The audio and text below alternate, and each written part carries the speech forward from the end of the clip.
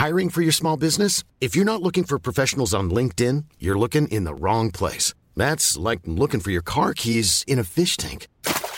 LinkedIn helps you hire professionals you can't find anywhere else, even those who aren't actively searching for a new job but might be open to the perfect role. In a given month, over 70% of LinkedIn users don't even visit other leading job sites. So start looking in the right place. With LinkedIn, you can hire professionals like a professional. Post your free job on linkedin.com/people today. When you're ready to pop the question, the last thing you want to do is second-guess the ring. At BlueNile.com, you can design a one-of-a-kind ring with the ease and convenience of shopping online. Choose your diamond and setting. When you find the one, you'll get it delivered right to your door. Go to BlueNile.com and use promo code LISTEN to get $50 off your purchase of $500 or more. That's code LISTEN at BlueNile.com for $50 off your purchase. BlueNile.com, code LISTEN. This week's episode of Harry Potter and the Sacred Text is brought to you by Prose. Casper, I just got a wonderful, wonderful haircut. It looks so good. Thank you. I feel great with it, but I cut off over a foot of hair, and that means my long hair was sort of pulling my curls in one way, and now that I have short hair, I need a totally different hair care routine. Luckily, Prose is made for people, not hair and skin types. Personalization is rooted in everything they do, from their in-depth consultation to their made-to-order model. And so I used the review and refine feature, and I was like, yes, I still want vegan hair care products. Yes, I still want to smell like a lavender field, but my hair is no longer long. It is short to medium length. Please send me a different formula of shampoo and conditioner. Prose is so confident that you'll bring out your best hair and skin that they're offering an exclusive trial offer of 50% off your first subscription order at prose.com/Harry Potter. So you get your free consultation and then 50% off at prose.com/Harry Potter. That's PROSE.com/Harry Potter.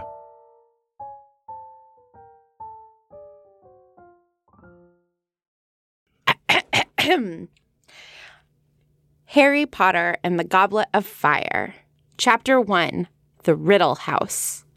The villagers of Little Hangleton still called it the Riddle House, even though it had been many years since the Riddle family had lived there. It stood on a hill overlooking the village, some of its windows boarded. I'm Vanessa Zoltan. And I'm Casper ter Kuile. And this is Season 4 of Harry Potter and the Sacred Text. Yahoo! So friends, we're so glad you're all back. We're glad to be back in the studio as we embark on Goblet of Fire, my favorite book. And as we get underway, we have learned so much from all of you in your descriptions of the show to your friends and family and your comments and reviews on iTunes, how to talk about the show. Because I think when we got started, it was still new for us. And so we've written a new description that's up on Facebook and our website and iTunes. And we thought we'd read it for you, both as just a thank you for the way that you've helped us understand what we're doing, and maybe something that you could use, as you describe it to friends and family, as we hope the podcast will continue to grow. So here it is.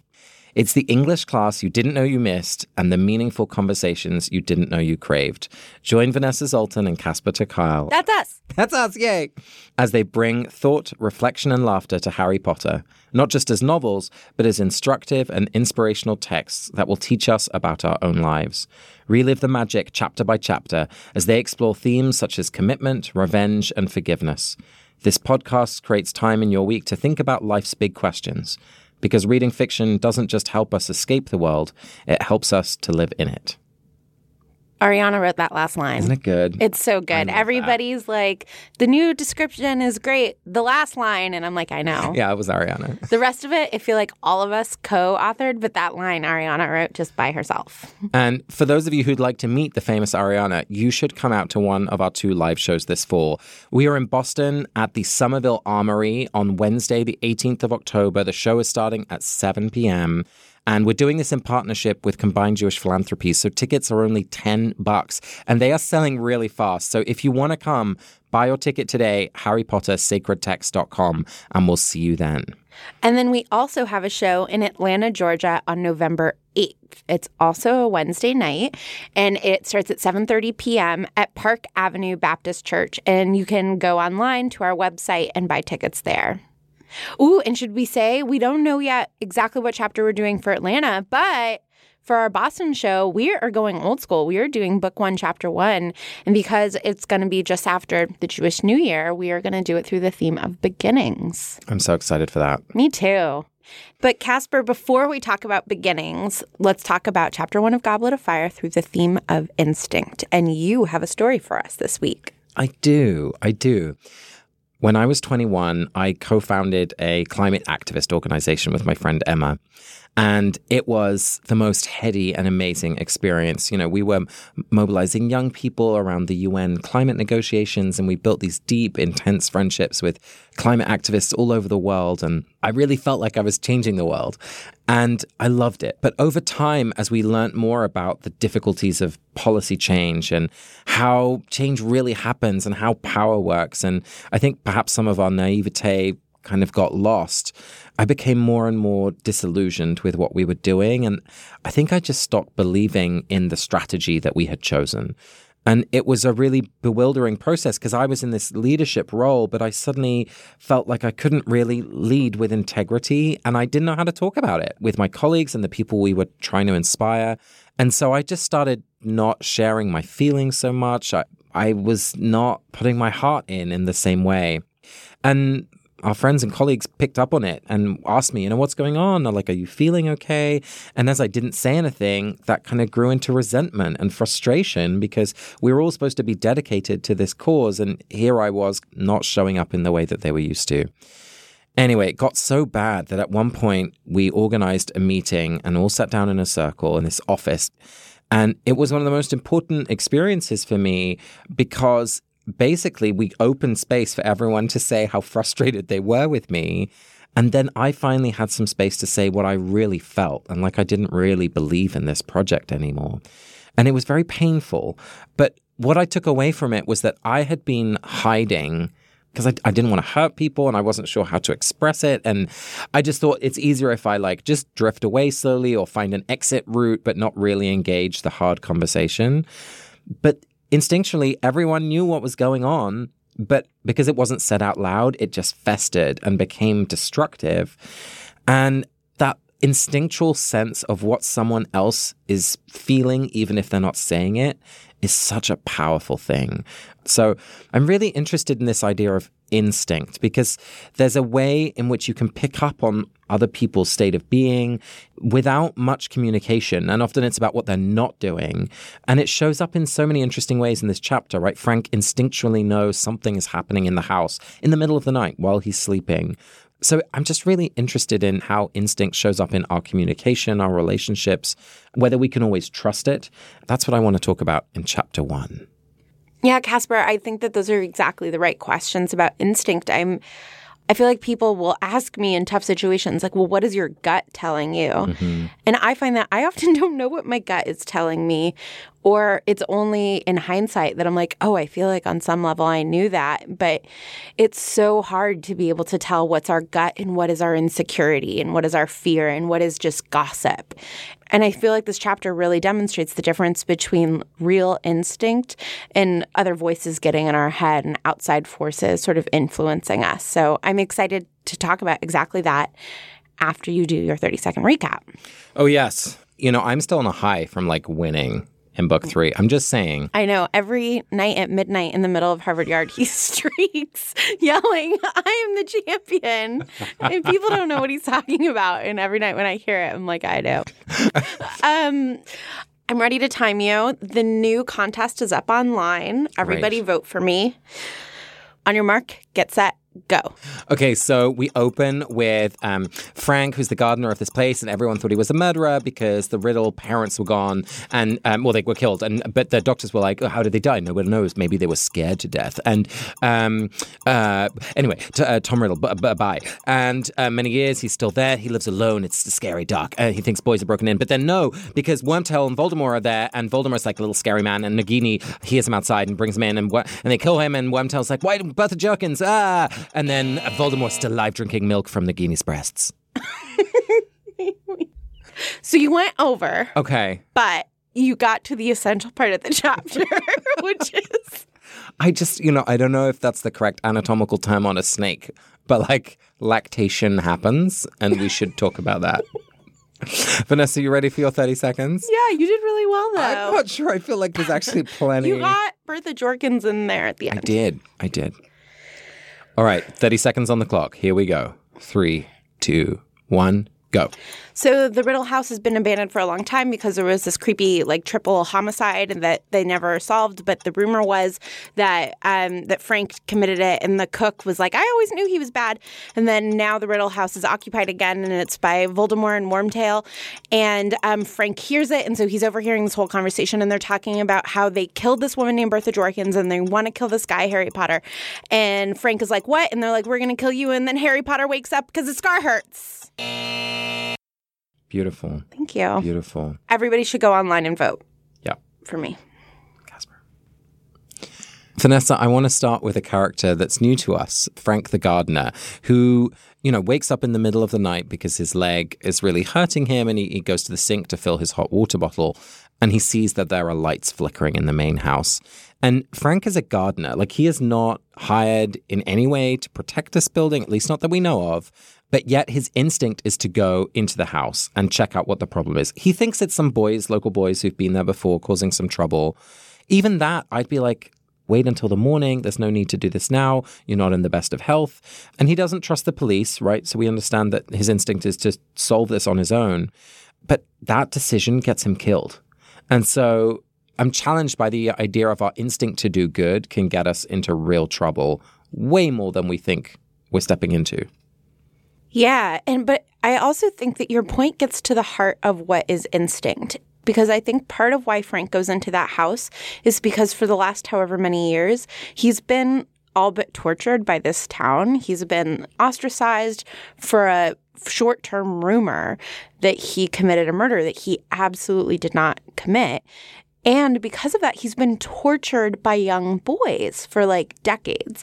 So I think there's an argument to be made that it's his instinct that gets him into that house. But I also think that there's an argument to be made that it is actually the decades of violence that has been done upon him that gets him to that house. He gets woken by his throbbing leg, which hurts because of an injury in the war. And then there's this other injury of this town turning on him.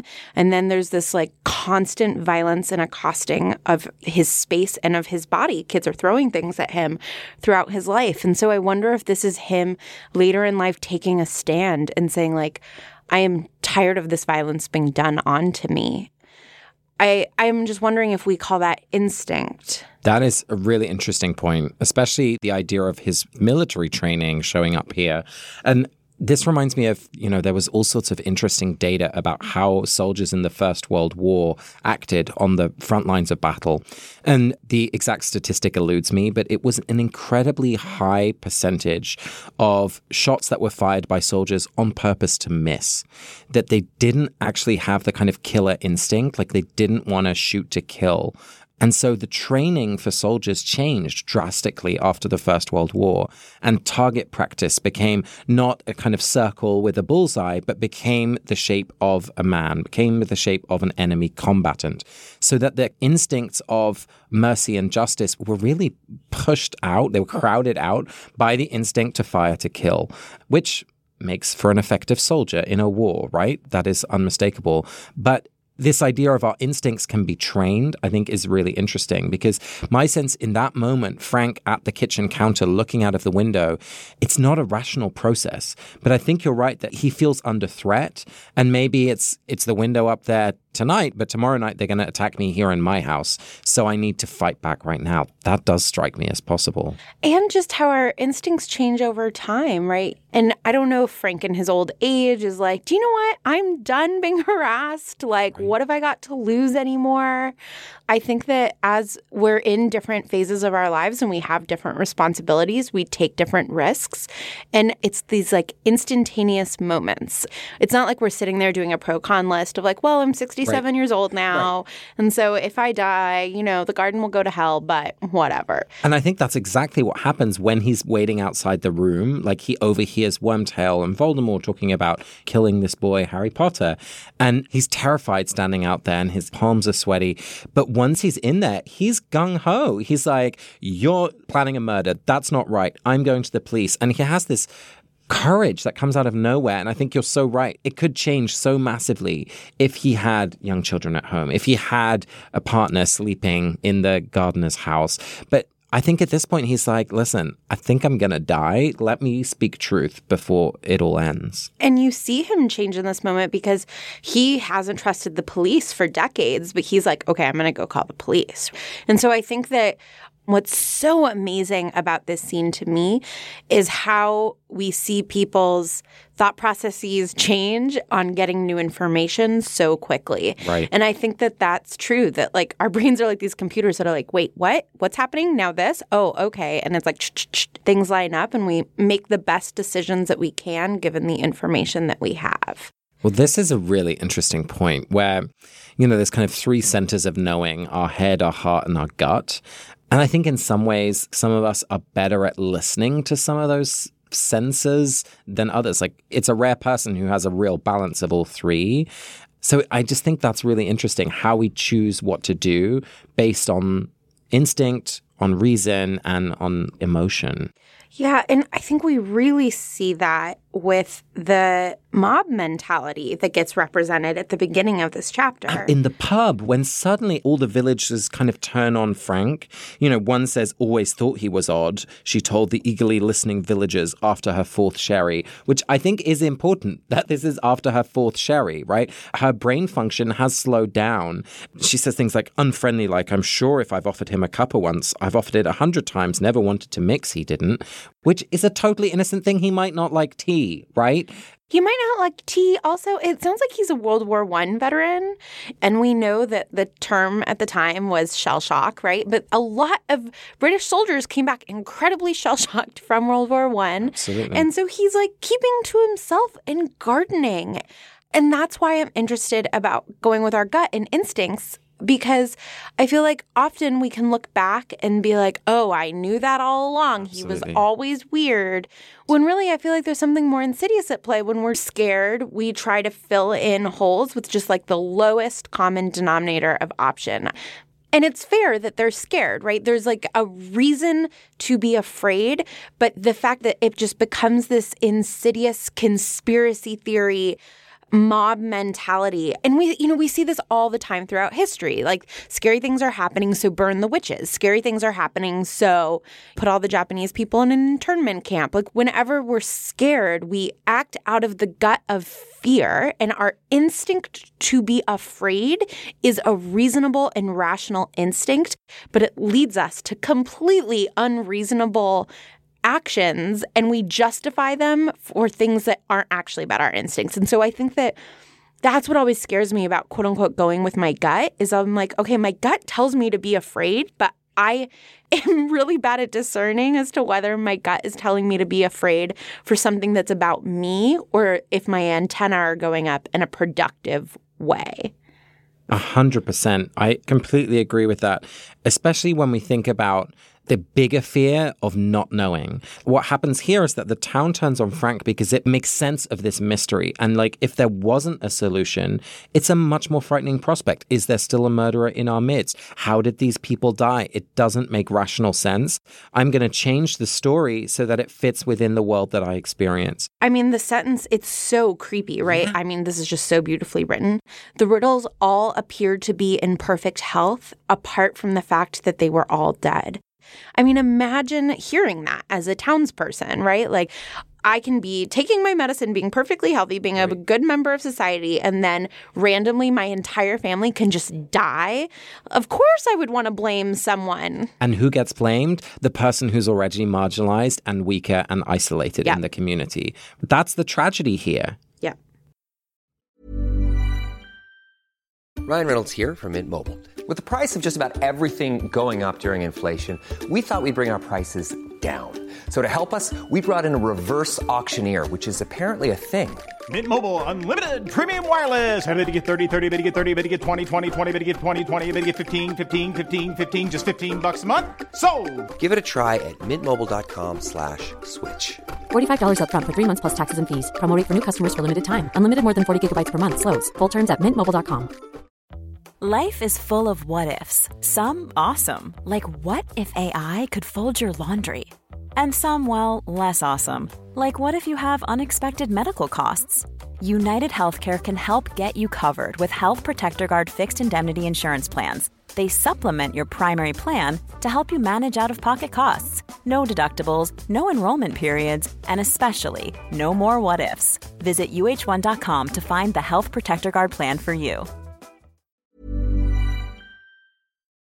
This week's episode of Harry Potter and the Sacred Text is brought to you by Prose. Casper, I just got a wonderful, wonderful haircut. It looks so good. Thank you. I feel great with it, but I cut off over a foot of hair, and that means my long hair was sort of pulling my curls in one way, and now that I have short hair, I need a totally different hair care routine.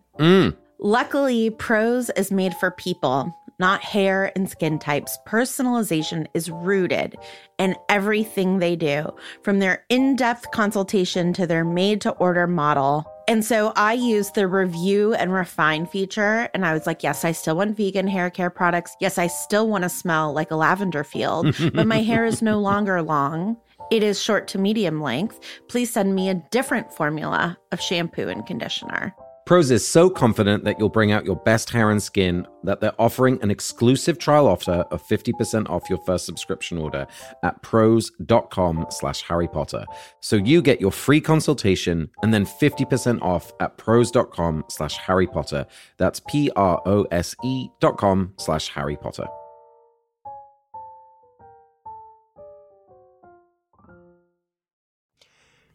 Vanessa, on this theme of instinct, where else do you see it in this chapter? I mean, Voldemort's instincts are incredible. And I mean, I understand that he is like this great wizard, but I'm wondering what his instincts can teach us about instinct in general. And I will say that I am interested in his relationship with Nagini because I have a dog and I do, to a large extent, trust her instincts. It's like an externalized set of antennae. And Nagini seems like a very useful version of that. So it feels like Voldemort has kind of two instinctual pieces here. One is through Nagini, where he has this kind of extra outer body sensing capacity, and the communication that he has with Nagini is through the language connection, but it feels like more than that as well. And that makes sense, knowing that what we know about the Horcrux connection with Nagini. But then the second one is just his own ability with Wormtail to sense lies. And I wonder, partly this is just a question of Voldemort's power. Does he have this power of occlumency? Is he able to read Wormtail's thoughts, which would be less about instinct and more about skill? Or does he just sense Wormtail's lies? And I think that is something that all of us have to some extent when we can just pick up that someone, might not be a total falsehood, but it's an incomplete truth. And that's about reading body language. It's about listening to the tone of voice. But none of those kind of sense-making things are rational. We just get a feeling that something isn't right. But I do think that instinct can become a skill over time. As you become better friends with someone, you can tell when they're withholding something. It's gotten to the point with Kim where if she calls me at a certain time of day, I know it's a certain kind of thing. That is an instinct that I have, but that's built over 20 years of long-distance friendship. But I think that, between Voldemort's relationship with Nagini and his relationship with Wormtail, he knows what everybody is thinking, but I think that there are different instincts at play. There seems to be like a biological instinct at play with Nagini.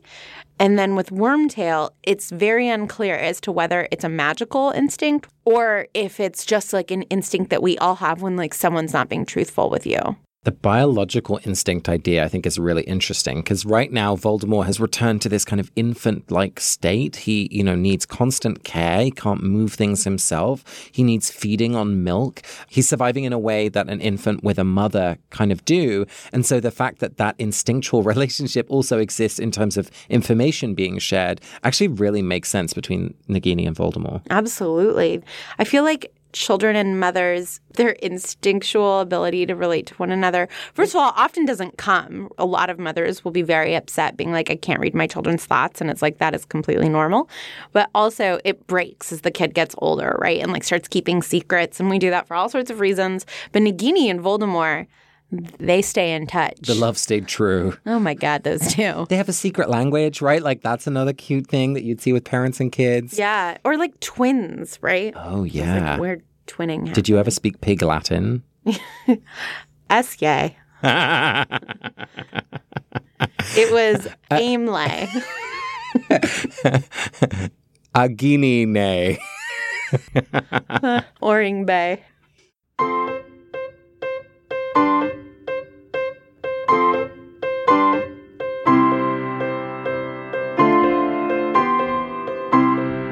So, Casper, now it's time for our first spiritual practice of season 4. Yippee! And, I thought we would try something a little different and do this thing called Lectio Divina. It's new to me. Yeah. Well, don't worry. I'll teach you.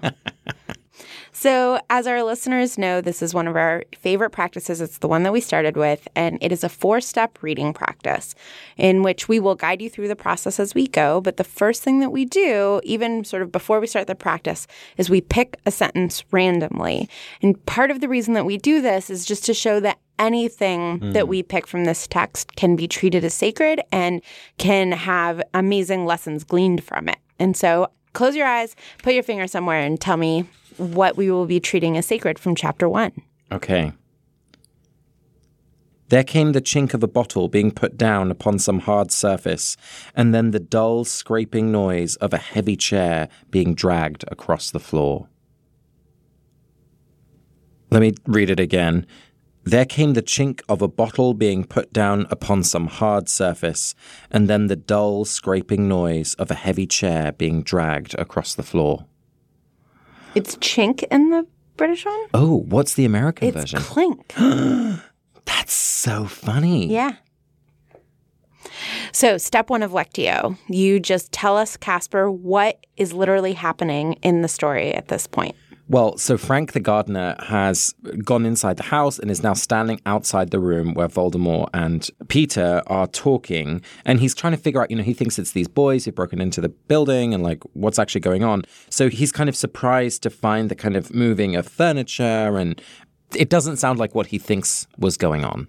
When you just explained it like that, it's the first time that I realized that this is like a horror scene. Oh, totally. You're like, don't go inside the house. It's like, you're an old man. Like, go home. Yeah. To be honest, that's what I've always experienced this chapter to be. It's such a break from the whole previous 3 books. Oh, absolutely. But perfect. A+.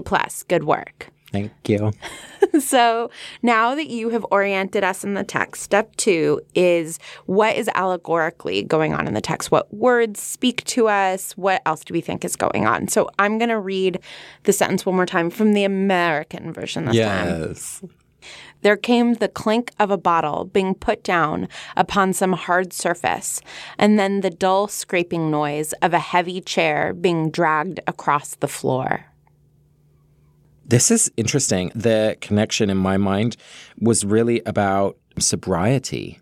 The idea of like putting a bottle down, but also the idea of like a dull scraping of a heavy thing across the floor. It feels like you're dragging part of yourself that feels like it's burdening you and it's dragging you down in some way. And just that idea of living with an addiction, I don't know, that struck me in this way of feeling like you're being pulled against your own best will. How about you? What did you see? I'm so embarrassed by what came to mind.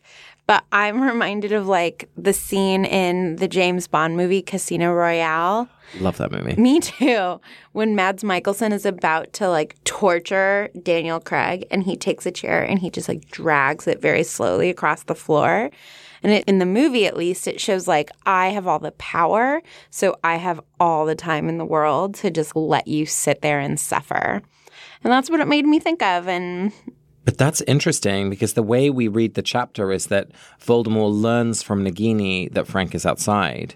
But maybe if we read it through the Casino Royale frame... Which we should. There's a kind of hint that Voldemort already senses Frank's presence and is kind of teasing him a little. Yes.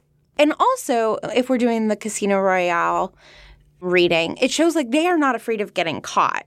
Yeah. It's like Wormtail's just sort of slowly dragging this chair to be closer to the fire.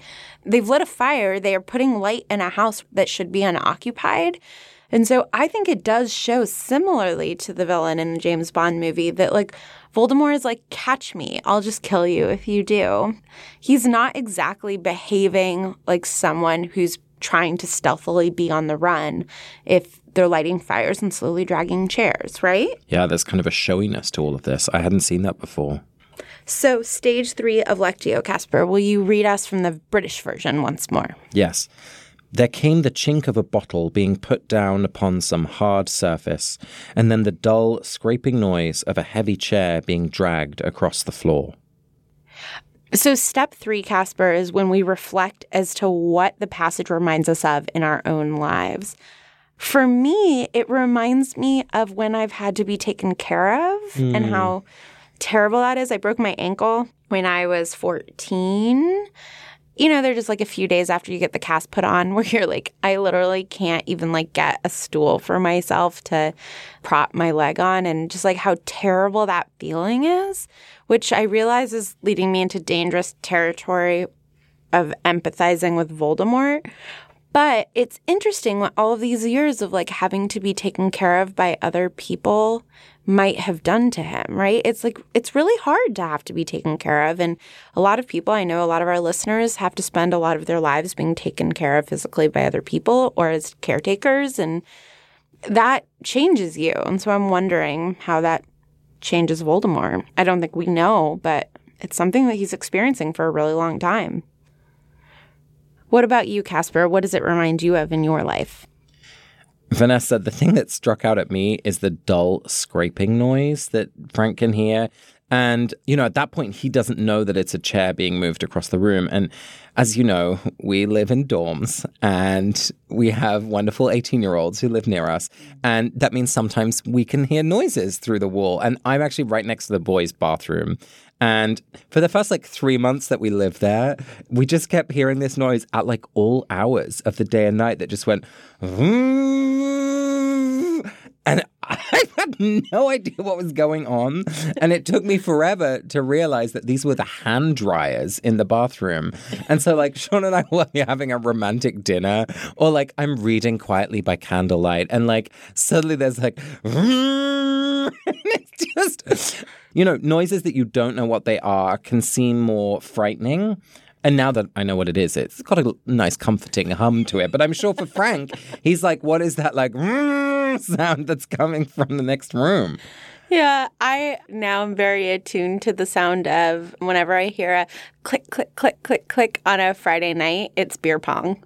Oh. Yeah. I was thinking heels on the corridor. No, it's a very specific type of ping pong ball bouncing. But I'm like, someone's playing beer pong. Time to shut it down. Time to shut that down. Step 4 of Lectio, Casper, is what has this process called us to? So what do you feel called to in your life after going through this process of Lectio with this sentence? But do you mind reading it for us one more time before we do that? Yeah. There came the chink of a bottle being put down upon some hard surface, and then the dull scraping noise of a heavy chair being dragged across the floor. Your step 3 really called me to finding noises like that comforting and sounds of home and like loving rather than grating. I share a fire door, like a very thin piece of plywood, with a young woman who likes to squeal with delight. And it annoys me very much. And instead, I can be like, okay, like this is youth and like this is exuberance. And like it's a choice to how we can process some of those noises. And so that's what I feel called to. What about you? It's funny. I think I'm ending up with something around sound as well. I realize how much music I play or podcasts I listen to, and of course I love both of those things, but there's hardly any silence in my day at all. Like even when I'm in the shower, I'm like listening to a podcast, and it means that I'm not having the time to think or process actually what's going on in my life. And I guess Frank probably has a lot of silence in his hut, but just this idea of the way that we engage the noises that happen to us, there's like another layer of the noises we choose to listen to all the time. And I think maybe I just don't have enough silence in my day. So I want to take away that intention of just being a bit more careful about how much I'm just pressing play instead of just being with the silence around me. Thank you, Casper. That was a lovely lectio. Thanks, Vanessa. Mom deserves the best, and there's no better place to shop for Mother's Day than Whole Foods Market. They're your destination for unbeatable savings, from premium gifts to show-stopping flowers and irresistible desserts. Start by saving 33% with Prime on all body care and candles. Then get a 15-stem bunch of tulips for just $9.99 each with Prime. Round out Mom's menu with festive rosé, irresistible berry chantilly cake, and more special treats. Come celebrate Mother's Day at Whole Foods Market. Hi, I'm Daniel, founder of Pretty Litter. Did you know cats tend to hide symptoms of sickness and pain? I learned this the hard way after losing my cat, Gingy. So I created Pretty Litter, a health monitoring litter that helps detect early signs of illness by changing colors, saving you money and potentially your cat's life. Pretty Litter is veterinarian developed, and it's the easiest way to keep tabs on your fur baby's health right at home. Go to prettylitter.com and use code ACAST for 20% off your first order and a free cat toy. Terms and conditions apply. See site for details. Planning for your next trip? Elevate your travel style with Quince. Quince has all the jet-setting essentials you'll want for your next getaway, like European linen, premium luggage options, buttery soft Italian leather bags, and so much more. And is all priced at 50 to 80% less than similar brands. Plus, Quince only works with factories that use safe and ethical manufacturing practices. Pack your bags with high-quality essentials you'll be wearing for vacations to come with Quince. Go to quince.com/pack for free shipping and 365-day returns. Today's voicemail is from Katie Kelly Hankin. Hi, Casper and Vanessa. My name is Katie Kelly Hankin, and I'm a teacher in Berkeley, California. I was really touched by the Florilegium you created in episode 18 on isolation. The quote was, "Even I don't understand. It was planted because I had come to Hogwarts." These sparklets really spoke to me and helped me think about a situation in my life in a new way. When I hear these sparklets, both of which are quotes from Lupin, what I hear Lupin saying is that he struggles to understand why so many people were motivated to help him attend Hogwarts as a child. It seems to me that he had come to view his chronic condition as something that made him unworthy of care from others. Furthermore, he feels guilty knowing that his very presence at Hogwarts is placing others at risk, not to mention his complicity in the risks his 3 best friends take by becoming unregistered animagi. This really resonates with me in my own life. For the past 7 years, I've struggled with chronic anxiety and depression. I've been in therapy, I've been on medication, and while all of those things have helped, the thing that has helped most in the past year has been getting a sweet little pit bull puppy named Luna, Lovegood, who is now my certified emotional support animal. But like the accommodations that had to be made for Lupin to attend Hogwarts, bringing Luna into my life was not simple. One of my beloved housemates, Monica, is very allergic to dogs. She agreed to try having a dog anyway, but it became quickly clear that this was placing her health in serious jeopardy. But just when it seemed like I would have to give Luna up for adoption and continue coping with my mental illness in other ways, My community came together in the most incredible way to creatively accommodate my needs. 2 housemates began building a beautiful doghouse for Luna in our backyard. 3 different friends kept Luna for extended periods of time so that the allergens could clear out of our house as we prepared the outdoor space for her to live in. And of course, my beloved roommate Monica agreed to take allergy medication and patiently waited for the dander to be cleared out of the house after Luna transitioned to living in her heated outdoor doghouse. Our whole home was reshaped and reshuffled because I have anxiety. Just like Hogwarts was reshaped and reshuffled to make room for Lupin. Like Lupin, I often wonder what I did to deserve all of this abundant compassion. And I wonder if I'm being selfish or doing harm to those I love by accepting their offerings. But when I read these books and I remember what an incredibly giving, compassionate, and loyal friend Lupin is, it's so clear to me why he was 100% deserving of all the care and accommodations that were extended to him at Hogwarts. It's my work to see myself as being just as deserving as Lupin. So this is a blessing for anybody who is sometimes isolated and struggles to feel worthy of the care, compassion, and accommodations you are offered. Lupin was worthy and deserving, and so am I, and so are you. Thanks so much, Katie. That is really beautiful, and I just want to echo that message. Yes. It's time for our first blessing of Book 4. And Vanessa, who are you giving yours to? So I would like to say a blessing over Bertha Jorkins. So we really don't know much about who she was or what happened to her yet. There's a very sad line when they say Bertha Jorkins' disappearance will not go unnoticed for long.